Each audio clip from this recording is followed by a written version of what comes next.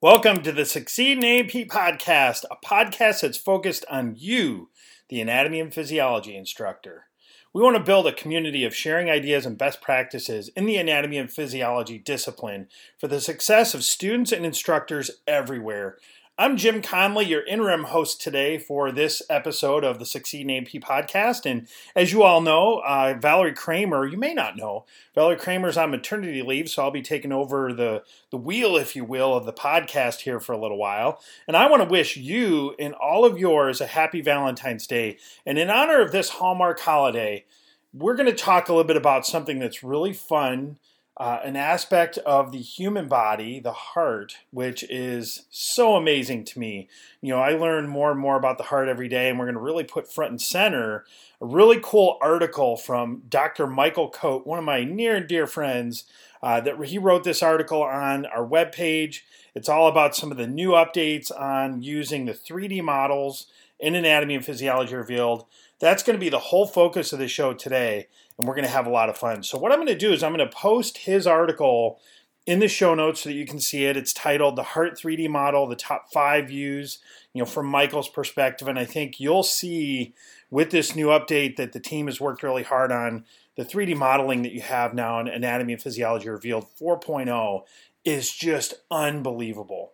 So when you look at the 3D models within APR, and that's what I'll refer to the tool as here on forward, allows students to explore the spatial relationships between structures by using their mouse, or they can use keyboard navigation, which is also really helpful. And then the 3D model, that's one area we're going to talk about today, and they can actually go click on this by going into Module 15. It's the regional anatomy. Module 7 also is in there for the nervous system. Module 9 for cardiovascular. And if you're not familiar with how to navigate, the 3D models in APR, definitely look at the article that we're going to post in the show notes. Michael has, Dr. Michael Coate's got some really nice visuals in there for you to see. But really, when you look at some of the things in the new features that you see in APR 4.0, one of the ones that I've really liked here is the Create Link icon. And Michael references this in his article. And it's a quick way that you can bookmark and allow someone else, mainly your students possibly, or maybe a colleague within your department, to access that same spot that you're looking at in APR right from that Create Link icon that you created. And I know a lot of people that have used this. What they're going to do, and Michael references this in his presentation here in terms of the document that you'll see online, sometimes people actually put those links in their LMS.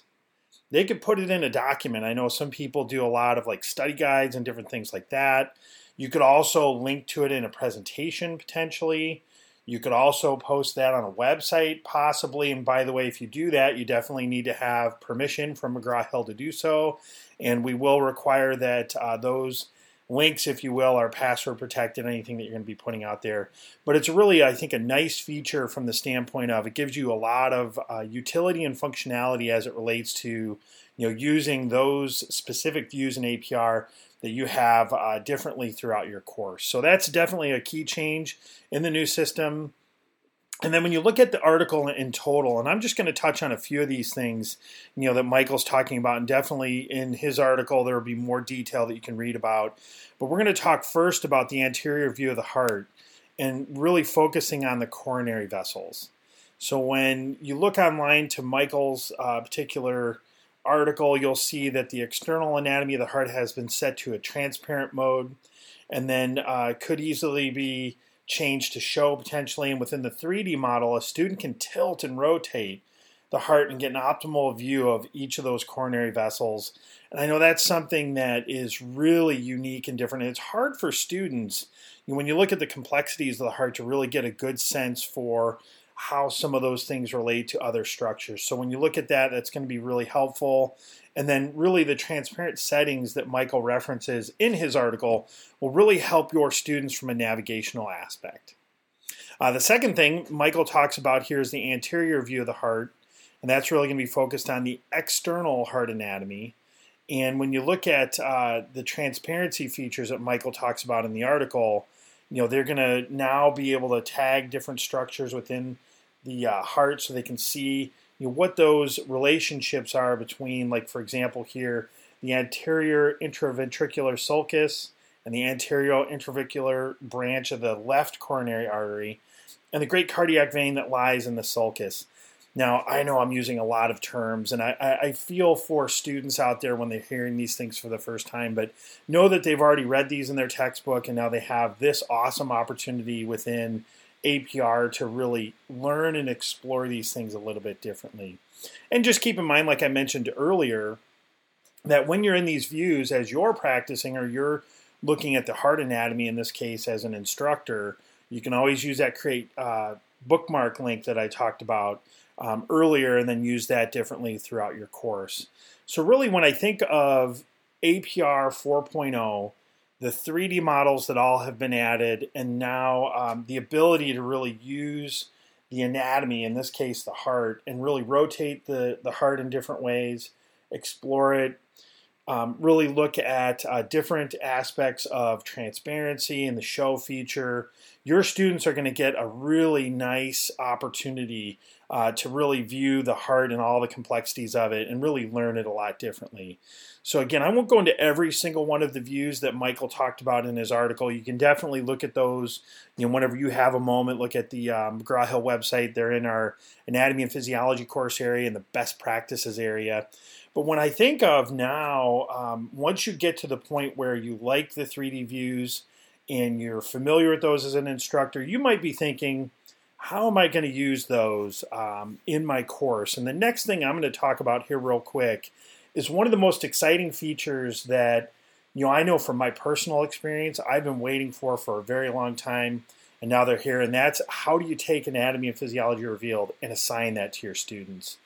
So one of the first things that I'm going to recommend to you, and Michael talks about this in his article, is creating an assignment using the Anatomy and Physiology Revealed Connect assignment type.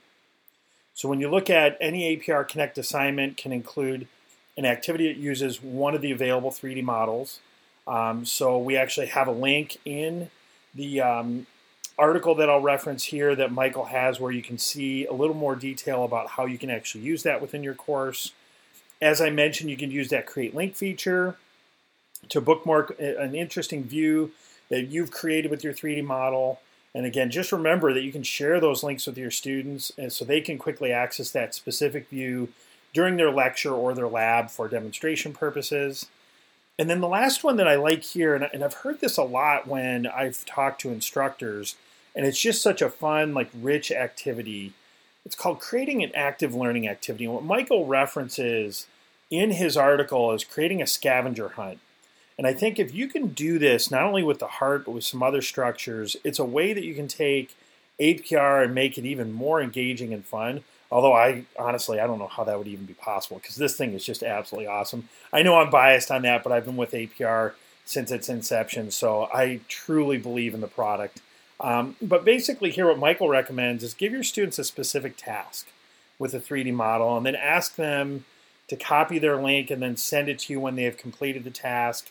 So in his example, he talks about how you might even tell them to find a view in the heart with the 3D model that will allow them to observe. And his example is the septomarginal trabecula piercing, the anterior papillary muscle. Really good one there. But you can take that whole concept and idea and now really flip it out to your students and really have them use, in this case, the 3D model just a little bit differently.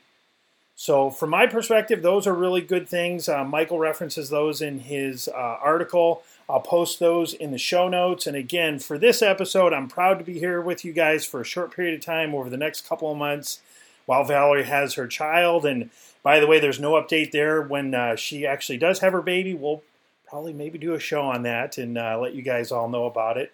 But thank you. This is Jim Conley signing off for this episode of Succeed in A&P. And if you have a show idea that you want to have or you want to be on the show, feel free to reach out to me. My email address is james.connely@mheducation.com. I'd love to have you on the show. And I want to thank you for spending a little bit of time with us today. And happy Valentine's Day to you and yours. Have a great day.